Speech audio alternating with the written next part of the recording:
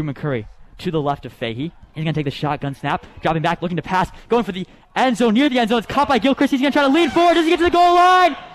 Yes, Touchdown, he does! Islanders! Oh my! Mercer Island is in!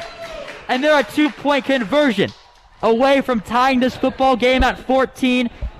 Oh, Scott, we've got a QB on our hands for the next 2 years, don't we? Yes, we do.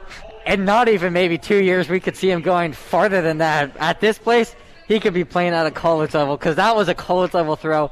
A beautiful out route by Samuel Gilchrist. And Eli could have not thrown it any better.